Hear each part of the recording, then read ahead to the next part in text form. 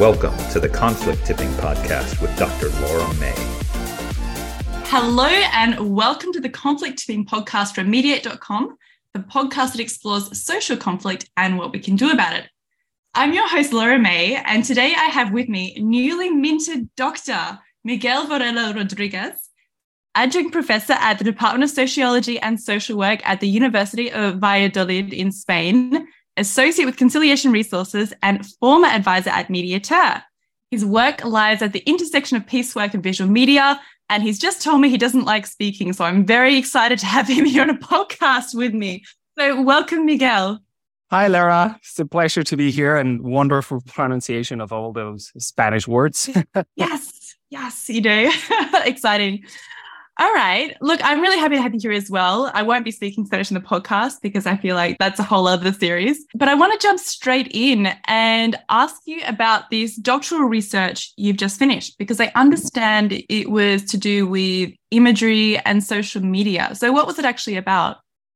Yeah, no, that's the basis of it. It's primarily about images of cancer on Instagram, right? Mm-hmm. But it's really a project dedicated to seeing how we can investigate images in social media. And the reason that I did that was that I felt a lot of the work that we do on social media is about text and how we write and how we communicate through text. And I wanted to see, well, is there something else that we do? Because I think that a lot of the content we consume in social media, apart from video, are images. Those are the things that stick with us. And so I found that the topic of cancer was a very good topic to explore this because, number one, it's got a very, very clear visual identity. Mm-hmm. We all sort of have images of what the cancer patient looks like, especially when we think of patients of breast cancer. Mm-hmm. And number two, because I just felt a personal impulse to work on that topic. So what I did was I looked into Instagram, see what images are there that mention words related to cancer, see how I could access them and how I could study them. Mm-hmm. And then based on that, try to identify a series of what we call visual discourses, common images or images that we commonly produce to talk about a specific topic, in this case, cancer. Interesting. And so you must have had to filter out a lot of star sign related content, right? If you're going for hashtag cancer. Yeah, no, that was one of the problems. And it's a typical problem when you're dealing with social media is what is and what is not relevant. Mm-hmm. In this particular case, when it came to things related to the cancer sign, it was quite easy because there were lots of memes, lots of very visually identifiable images that did not relate to cancer. But I also found another kind of image that was, let's say, jokes about cancer. Mm-hmm. Not about people who have cancer, but about the prospects of having cancer. And those having to do mainly with tobacco and smoking. Mm-hmm. So yes, you do have to do a lot of filtering, unfortunately. And this is actually making me really curious because you've just described the visual discourse of cancer patients and what that can look like. I mean, is this whole tobacco cancer discourse another way of portraying cancer visually? Well, yeah. See, there are many different discourses of cancer, and I typically categorize them between discourses used by organizations, discourses used by patients, discourses used by, let's say, the public. So those who are not working on cancer and those who do not suffer from cancer, whether it's on their bodies or in their social circles. And then we also have discourses depending on the types of emotions that we want to generate, positive or negative, and even on what we want to achieve with those discourses. So if it's just to express ourselves, if it's to show support, or if it's to mitigate certain behaviors that we know are related to cancer. And so when it comes to those last ones, I do see lots of images that are meant to create fear. So to speak, images of people who smoke and then have cancer, that type of thing. But yeah. They're very different, all of those discourses, and they're quite complicated to separate from each other. Mm.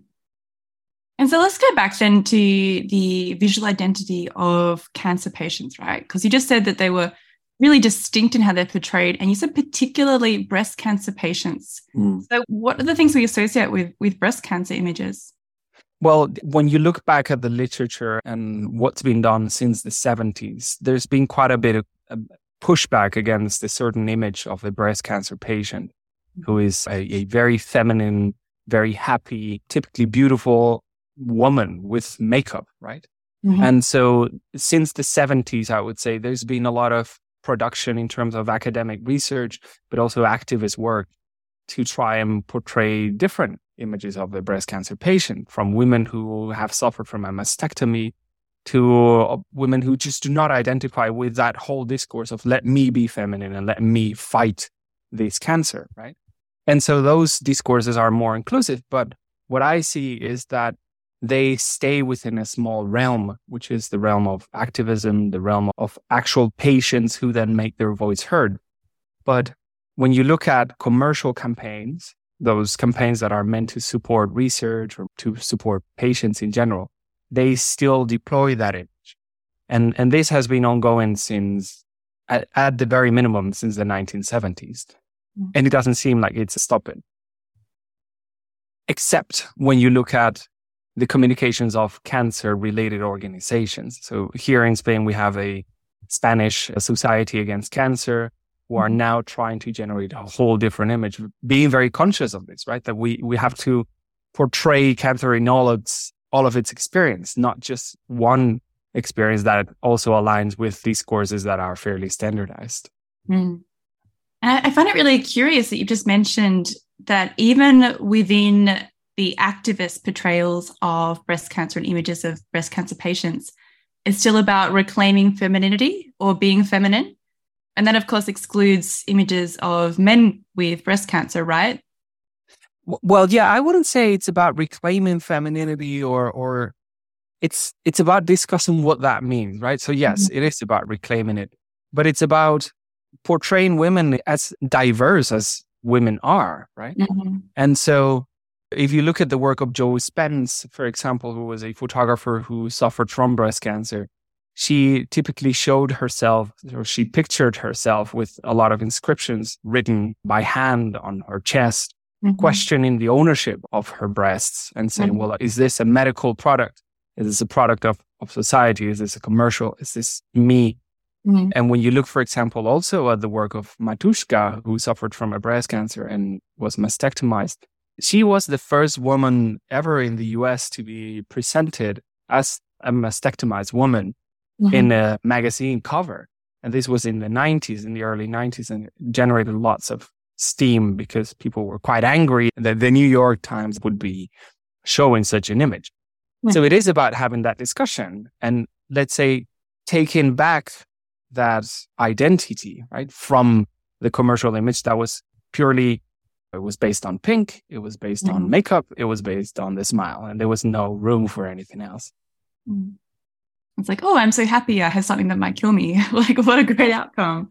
Yeah, but look, there's also, and I've struggled with this as I was writing and doing my research, because that's known as the discourse of survivorship, right? The idea that if you face it with optimism and with hope, you have a better prospect. And it does help a lot of people because it provides you with hope for the future. And it helps you get up in the morning and say, let me continue. Let me have my breakfast.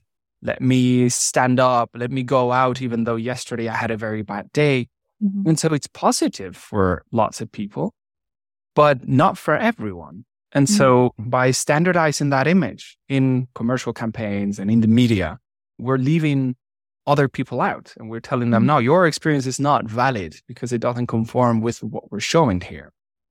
And so there's been quite a bit of work done with women in particular, because lots of the work that is done on, let's say, the social aspects of cancer is done on breast cancer. And so lots of women say, well, I don't feel like I'm free to be exhausted like I feel. I don't feel like I'm free to complain. I don't feel like I'm free to feel as bad as I do because I have this pressure on me, not only from commercial campaigns, not only from the media, but from my loved ones who have consumed and been exposed to that discourse their whole lives. And so they now expect of me to deploy that discourse as well. So I thought it was an interesting area to be looking at. Absolutely. And for me, it's really interesting because, I mean, I'm slightly out of the right age group just yet to know a lot of people with breast cancer. So the only people I know that have had a mastectomy were one person who did have breast cancer, and she said, nope, lop them off. And that was her phrasing. I'm like, all right, cool, go for it. And then, of course, trans men as well. And so this is really my only context in which I've seen that at this point in my life. And so for me, this makes it really curious, as I get older and as more of my friends probably will presumably have breast cancer, whether we'll see a shift in those discourses about how you can be to have breast cancer. And again, I want to include men in that as well, because as you've just highlighted yourself, these images are still about women, which is really fascinating. Forgive me for always having my intersectional feminist lens on. I'm like, all right, so... No, that's superb. And we haven't talked about that. Sometimes when I speak about feminism, I feel like an intruder, but it is a profoundly feminist thesis at the end of the day. It's all about questioning standardized images of women and what being a woman means. Mm-hmm. And it's not out of whim that I do so. It's because breast cancer is the most represented type of cancer. When I went on social media, I found about 40 million images in total that contained the keyword cancer. And by doing extrapolation, I found that breast cancer was more than 10 times more often visualized than all other types of cancer combined. By the way, for me, feminism includes men. It's about everyone who's taking down the patriarchy. So yeah, I'm not an exclusionary feminist. Anyway, so that's a whole other thing. Anyway. What I also find interesting about this is that obviously breast cancer is one of the most visible, most prevalent types of cancer, but it's not the only type of cancer. But what seems to have happened is that the discourse of survivorship, which became, let's say, activated with breast cancer, it has infiltrated all other types of cancer. So all representations of any other type of cancer. And when we activate that concept in our mind, right, we immediately associate it with breast cancer because there's been a commercial use of that group of illnesses to sort of portray women and in a particular way. And so it's not surprising that lots of the literature around this is written by feminist authors who question this idea and who also wonder, well, is there nothing else that we can talk about when it comes to cancer? What about people who suffer from pancreatic cancer or from lung cancer or from prostate cancer? Right? Because when you look at the discourse of types of cancer that affect men primarily, as would be the case with breast cancer for women, what I'm seeing is that increasingly we're moving in the same direction, in the direction of creating gendered discourses. And so what I found, and I'm still to do more research on this, is that when we produce images of prostate cancer, we now produce images of men literally holding hammers and ready to, be strong and with a mustache and with their muscles or out in nature. And so we're going in the same direction, right? There are plenty of reasons for that. But the first one is that I think when it comes to visual discourses, it's so easy and so comfortable to activate standardized discourses. And so, well, look, we're talking about men here. So let's use what's typically thought to be a man, right? Someone who's strong and with a beard and all of that. Yeah. And it's what we've been doing with breast cancer. And it's brought us to a point where we now question it. So why do it for other types of cancer? As you were describing this image of these are men that have prostate cancer, all I could think about was dating profiles. I think the only things you missed were like holding a giant fish, right? That's apparently the pinnacle of masculinity. What's funny? It's but one of the things that I've struggled with in this project is obviously the knowledge that I'm a bit of an intruder, because even though I'm doing research on cancer generally, because lots of the work is done on breast cancer, it's something that I probably won't suffer in my life. It does affect men, but it's at a minimal rate. I haven't had any personal experiences of cancer. And so I do feel very much like an intruder there. But I've been trying to move into a realm that is a bit closer to me, which is the prospect of prostate cancer. And also the whole Movember movement, which at its origin was quite closely linked to prostate cancer, but now I find has diluted that message into health issues that affect men in general. And so I think it's precisely by doing that we have translated it into a fairly normative discourse of what being a man is. And so I do struggle a bit with this. it's the whole point of studying social issues, right? It's they affect you and how you perceive them. And so it's quite difficult to stay neutral in that sense, or impartial at least. Absolutely. Okay, so now that you've come up with this method though, right, as far as analyzing visual discourses via social media, what other kinds of things could we actually apply that to? Well, look, I've come up with a method. The problem is that method tomorrow probably won't work. And that's the reality of social media research. That constantly all of these things that we know as APIs, or basically the back door to enter a social media platform, they're constantly closed, they're constantly locked. But if we can maintain some of it, at least the principle of how we approach it, the sequencing, we could apply it to pretty much anything that has to do with how we imagine social issues. That is how we translate into photographs or into drawings or even into memes, things that are deeply personal and that affect society as a whole. And so one of the things that I think we can apply to is, how do we understand conflict? What do we visually associate with conflict?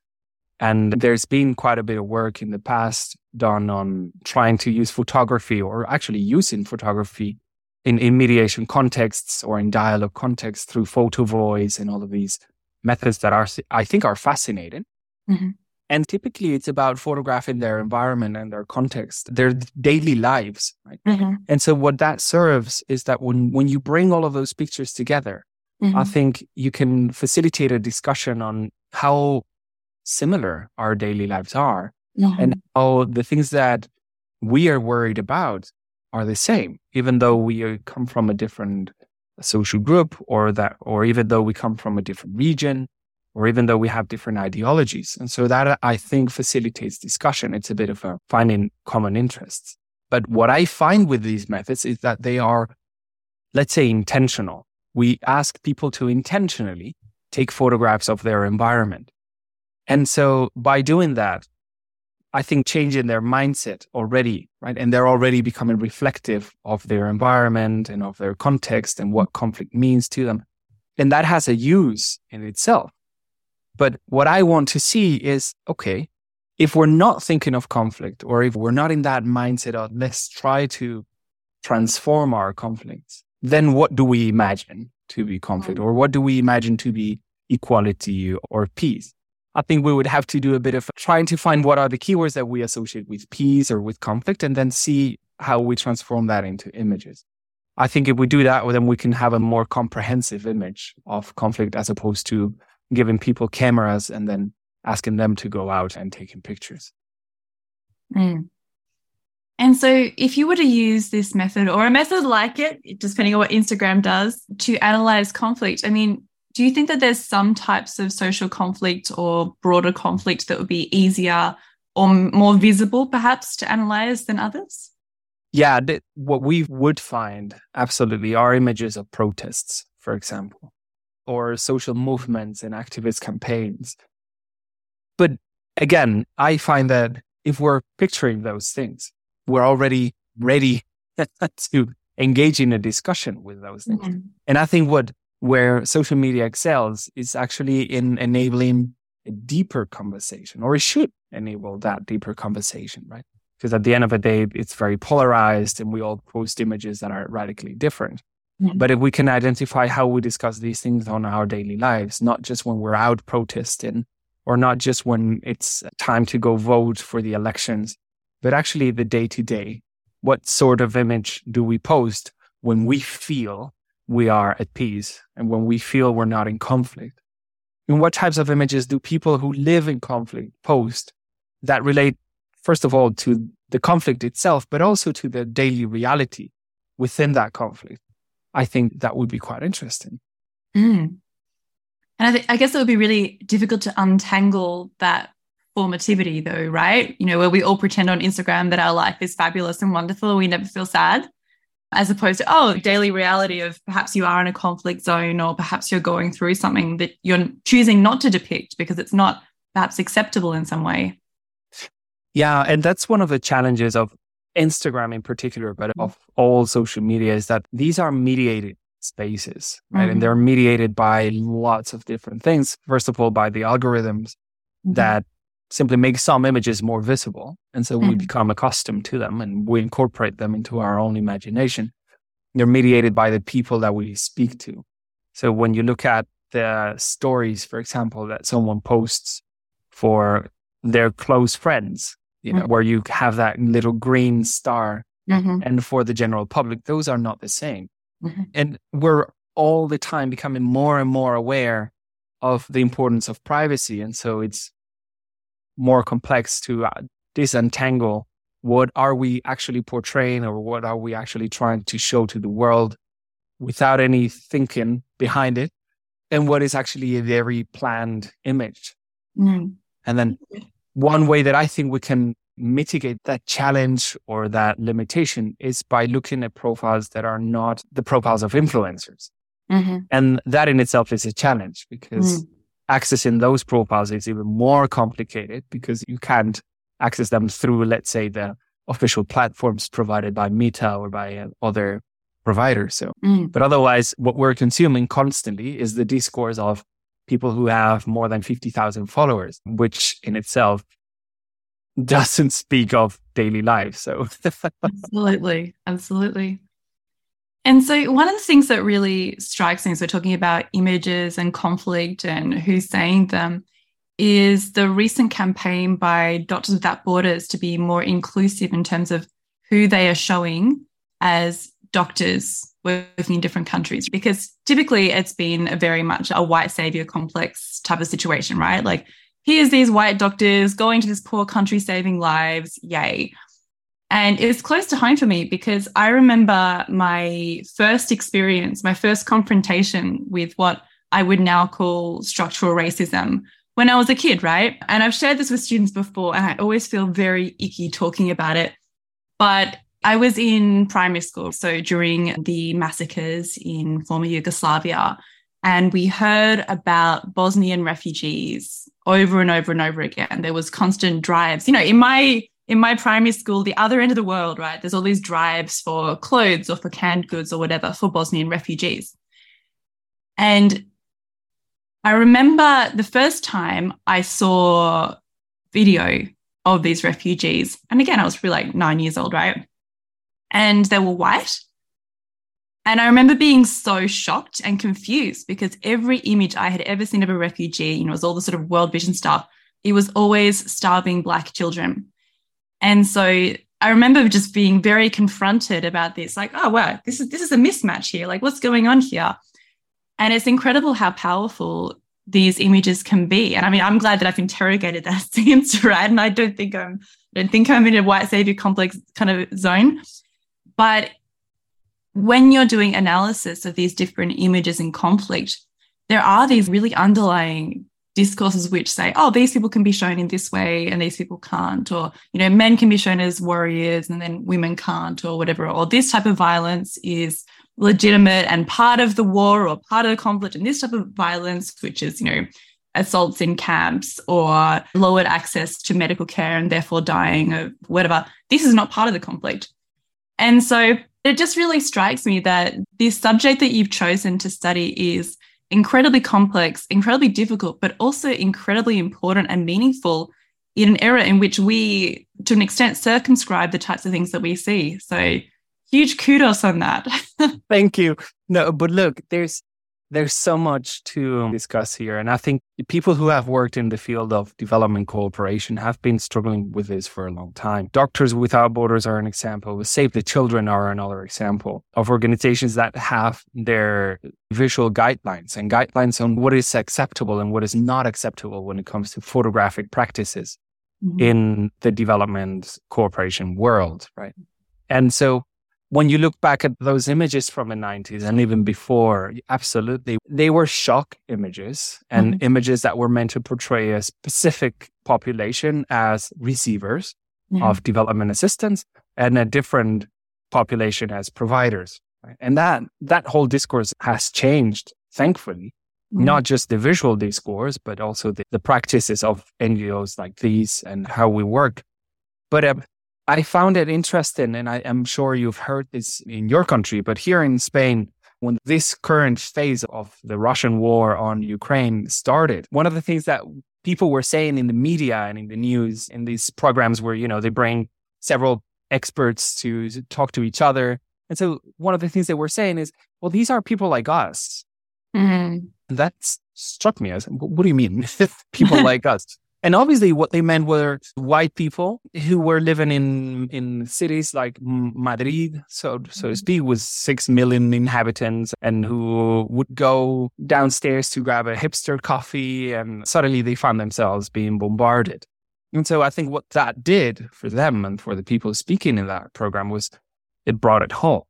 Mm-hmm. And, I think the fact that we're questioning that means that we haven't been exposed, at least we don't feel like we've been exposed to conflict in our own environment. Mm. Or at least we don't understand what it's like, precisely because what we've been seeing for the last 30 to 40 years is conflict elsewhere, conflict affecting people who look different from us, right? Who have a different skin color, who dress differently, who live in houses that are different to ours.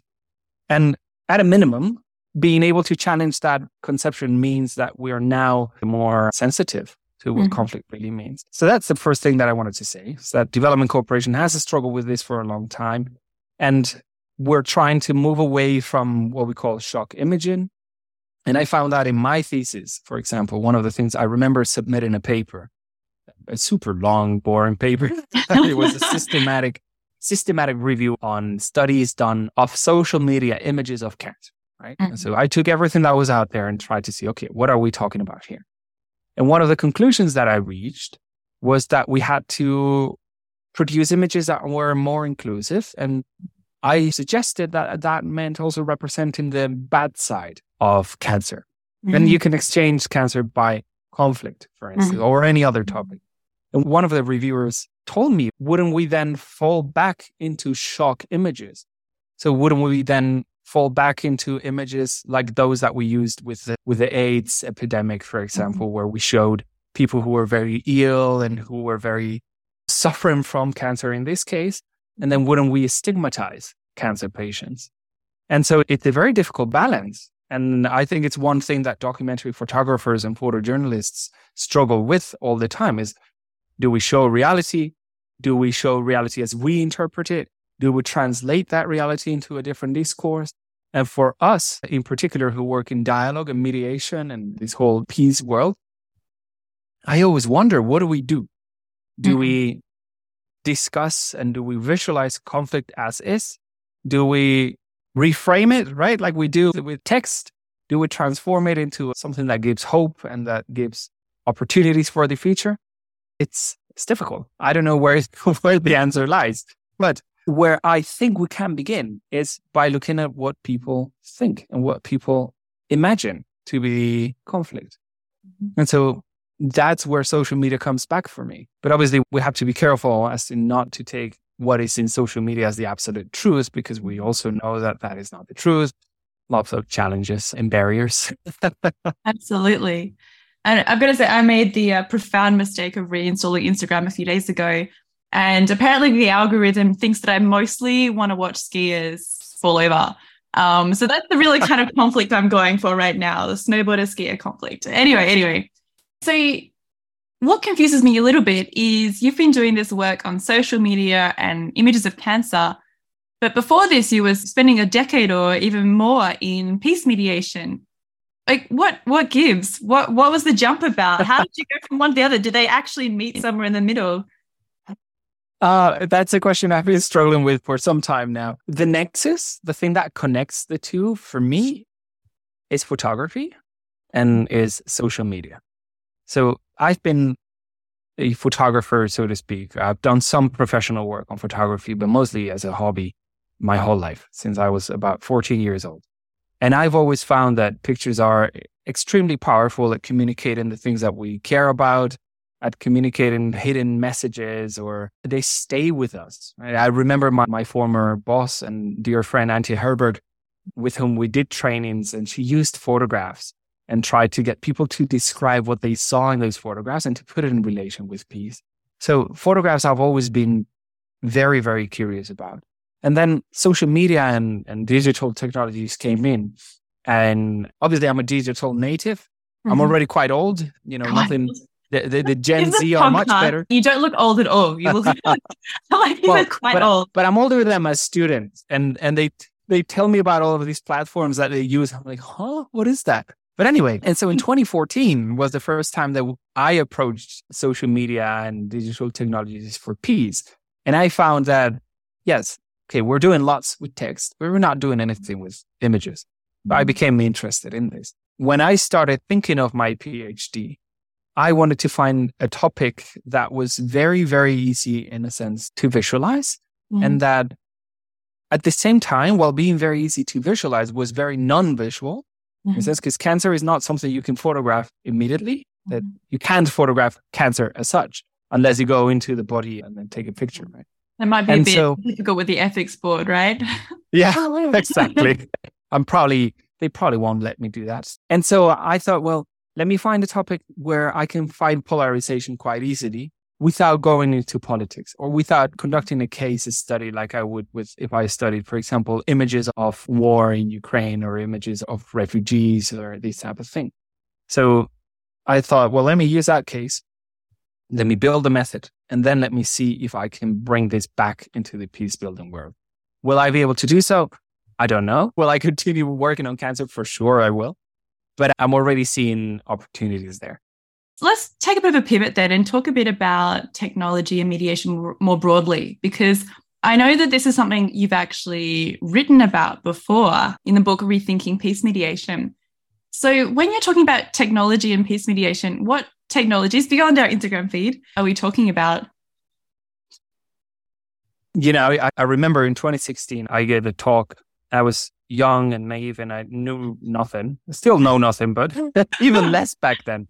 And I remember participating in the Build Peace conference, which is a fantastic conference that happens every year on the nexus between technology, peace, and arts. And we were having a group discussion and there was an engineer there. And I kept talking about technology. And he stopped me at one point and he said, "What do you mean?" I thought to myself, "What do you mean? Rude." And he said, "No, but what do you mean? Are you talking about digital technology? So cell phones or websites, or are you talking about," he told me, "water wells, for example, those are technology. So what do you actually mean?" And I found that my understanding of technology was so limited. I only meant websites, basically, or web applications. And it's typically what we talk about, right?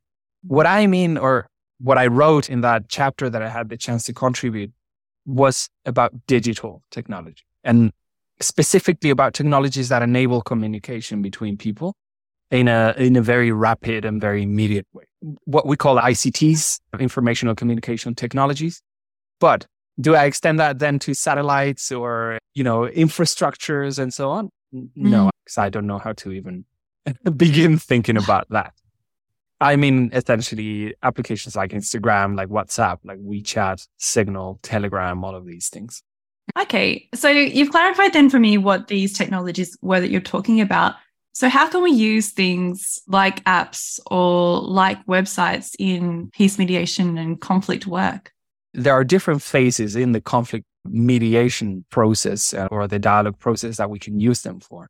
And the first is analyzing the context and understanding what are we dealing with. And there, information technologies are crucial because they're a very quick way to put your finger on the pulse on what's going on. I remember doing that in Ukraine in 2018 with a reforms process that was ongoing at the time, trying to get an understanding of how people felt about that reforms process and what they thought were the topics where the government at the time needed to put more effort. So it's a very quick way. It's not going to give you the full answer, though. You're just going to get a quantitative answer on what's on social media. And we all know that on social media, we find two things. We find lots and lots of content, which is extremely polarized and increasingly more so. But it's a point where you can start. It's also a very good tool. I think these information and communication technologies are great tools to communicate progress when it is reasonable to do so. We know that it's not always reasonable to do so or not advisable. But here we also have to negotiate with our own processes. How much can we disclose and how much can we not communicate to the public when they're expecting us to make progress? And in there, negotiators and mediators and mediation experts could tell you, well, here we can release a little piece of information, we can share some pictures, but at least establishing that bridge between the people who are meant to benefit from the mediation process and those who are spearheading it. And at the same time, thirdly, is about collecting impressions and collecting knowledge from people and including them into that conversation. I've seen that done in Colombia, for example, with a project that was called La Conversación Más Grande del Mundo, the largest conversation on earth, where it was a fantastic website where people were asked questions that were fundamental to the peace process. And they were meant to contribute their ideas, not through a voting system as such, but a system of pros and cons of every proposal and then developing on those. But it was a great way for people to feel involved, but it can also go out of hand, and where do you set the limits? But I would say then collecting a quick image of what's going on, communicating progress, and then getting feedback from the different constituencies are at least 3 ways in which information and communication technologies can be helpful. In the commercial mediation world, there's increasing interest in online dispute resolution. So the process is actually going online. And also in the use of AI and machine learning to actually facilitate. Do you think that these are technologies that we would ever see in peace mediation? Yeah, I'm sure there are people who have been working on this. I could think of Andreas Hirblinger probably has looked into this, Martin Wellisch as well. I have to say I'm a bit of an agnostic when it comes to artificial intelligence. As a professor, I struggle with artificial intelligence now every day because our students use it to produce their papers, and it's incredibly powerful. But I think if we understand that mediation and dialogue are profoundly human processes that need that one-to-one, and it's one of the things that we've struggled with in the last 2 years with the whole pandemic and virtual facilitation and virtual sessions, I wonder, how can artificial intelligence help us maintain or strengthen that human aspect of the mediation process and the dialogue process? And I'm still not sure. I don't know how they could do it. Yeah, I'm in the same boat. I mean, I've done some training with AI as well. And yeah, I'm very deeply cynical, even if it's used in commercial mediation, because there's this saying that garbage in, garbage out. Right. And so AI is trained on all of this data. And if there's biases or problems in the data, then it's actually replicated in the solutions that AI suggests. It's like with ChatGPT, so people have started putting all these cynical articles up about going, oh, here's all this garbage that it spat out. It was very authoritative in tone, but it means absolutely nonsense. And so I am concerned that we'll see that kind of thing actually in mediation itself. But it sounds like you're not too alarmed about it for peace mediation, at least just yet, because of the perhaps profound human component. Yeah. Well, there's a fundamental truth in artificial intelligence, and that's that the more we use it, the better it will get. And I've seen it, for example, I had a colleague whose name is Juan, who worked on training models to detect ships on the sea or to detect anything. And I think when the content of what you're working on is very static, or at a minimum, it is very identifiable, then I'm sure artificial intelligence can be trained perfectly well to identify those items.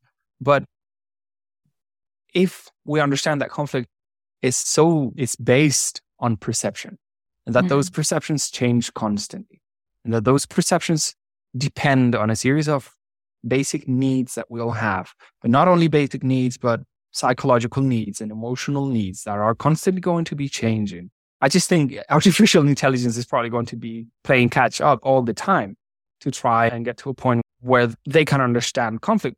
We don't understand conflict at all. And so we're just trying to deal with it as best as we can. But one thing that they probably can do is work on making communications more sensitive, or making communications more attuned to some of the principles that we have in nonviolent communications, for instance, or to comply, let's say, with UN principles for mediation processes, this kind of thing, they can probably help us with.